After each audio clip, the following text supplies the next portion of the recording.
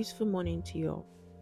Today's Bible reading will be taken from James 2, and our memory verse taken from James 2, verse 26, NLT version. Just as the body is dead without breath, so also faith is dead without good works. Let's take a few moments to ask the Holy Spirit to open our eyes, open our ears, and open our hearts to hear what the Spirit of the Lord is going to be saying to us today. James started by talking about partiality. My dear brothers and sisters, how can you claim to have faith in our glorious Lord Jesus Christ if you favor some people over others? For example, suppose someone comes into your meeting dressed in fancy clothes and expensive jewelry, and another comes in who is poor and dressed in dirty clothes. If you give special attention and a good seat to the rich person, but you say to the poor one, you can stand over there, or else sit on the floor.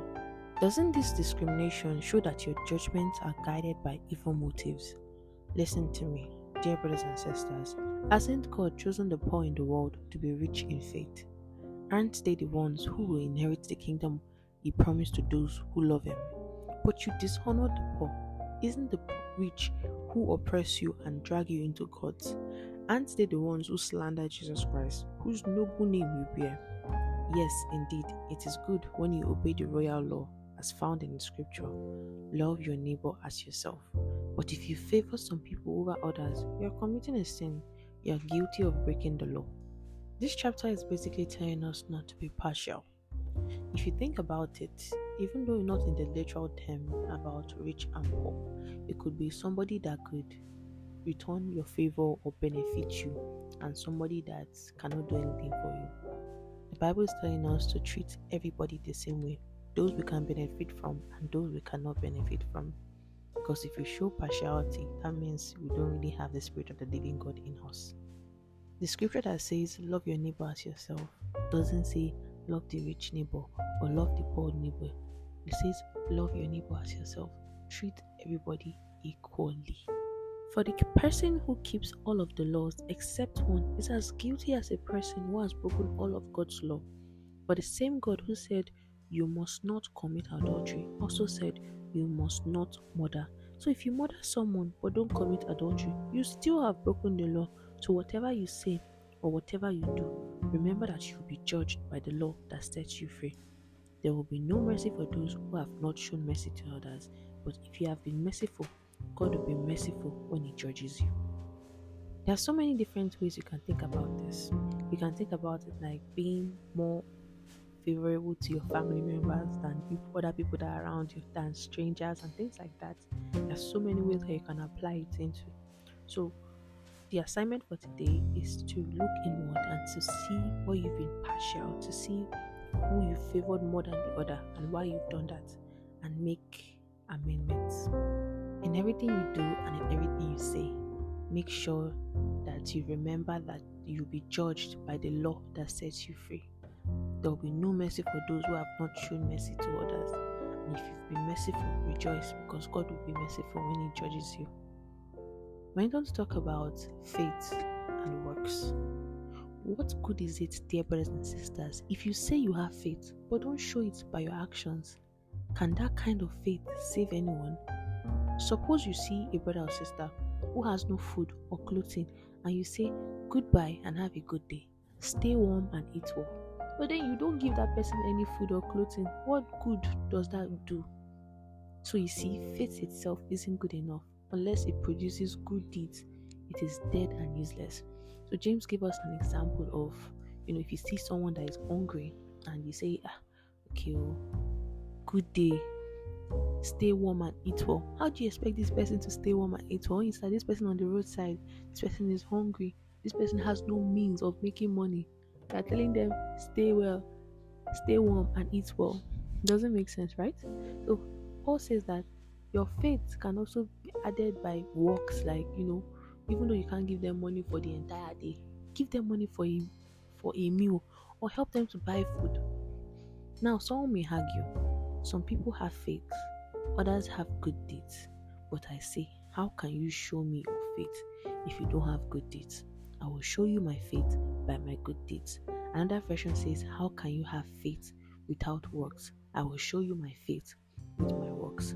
You say you have faith, for you believe that there is one God. Good for you.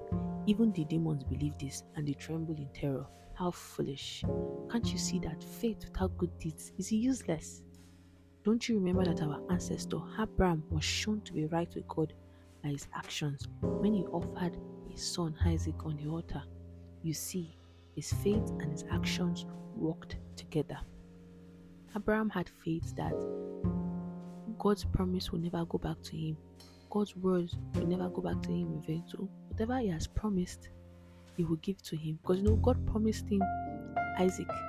So when God asked him to offer Isaac, his trust in God skyrocketed because God was one that promised him Isaac. God gave him Isaac. So if God is asking for Isaac, the God that gave him Isaac can raise up Isaac. So he decided God's way is the only way. His actions made his faith complete. And so it happened, just as the scripture says, Abraham believed God, and God counted him as righteous because of his faith. How did God count him righteous because of his faith? Through the works that God saw, through the action that he took. And God was like, what manner of faith is this? He was even called the friend of God. So you see, we are shown to be right with God by what we do, not by faith alone. Rahab the prostitute is another example. She was shown to be right with God by her actions when she hid those messengers and sent them safely away by a different road. So we see that Rahab the prostitute too, she was showing so much faith through her action. She believed that God would protect all of them. She saw what she could do and she decided, okay, she will hide these messengers, and when the coast is clear, she will send them by a different road. She was accounted to her to be faithful.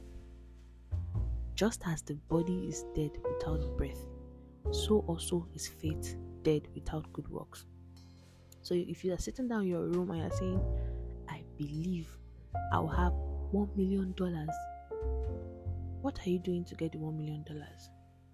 What business have you put out there that you believe that God will bless to give you the $1 million? What actions are you taking through this your faith? You believe that God will give you visa, but you're not going to apply for visa. Are you whining? Are you whining God?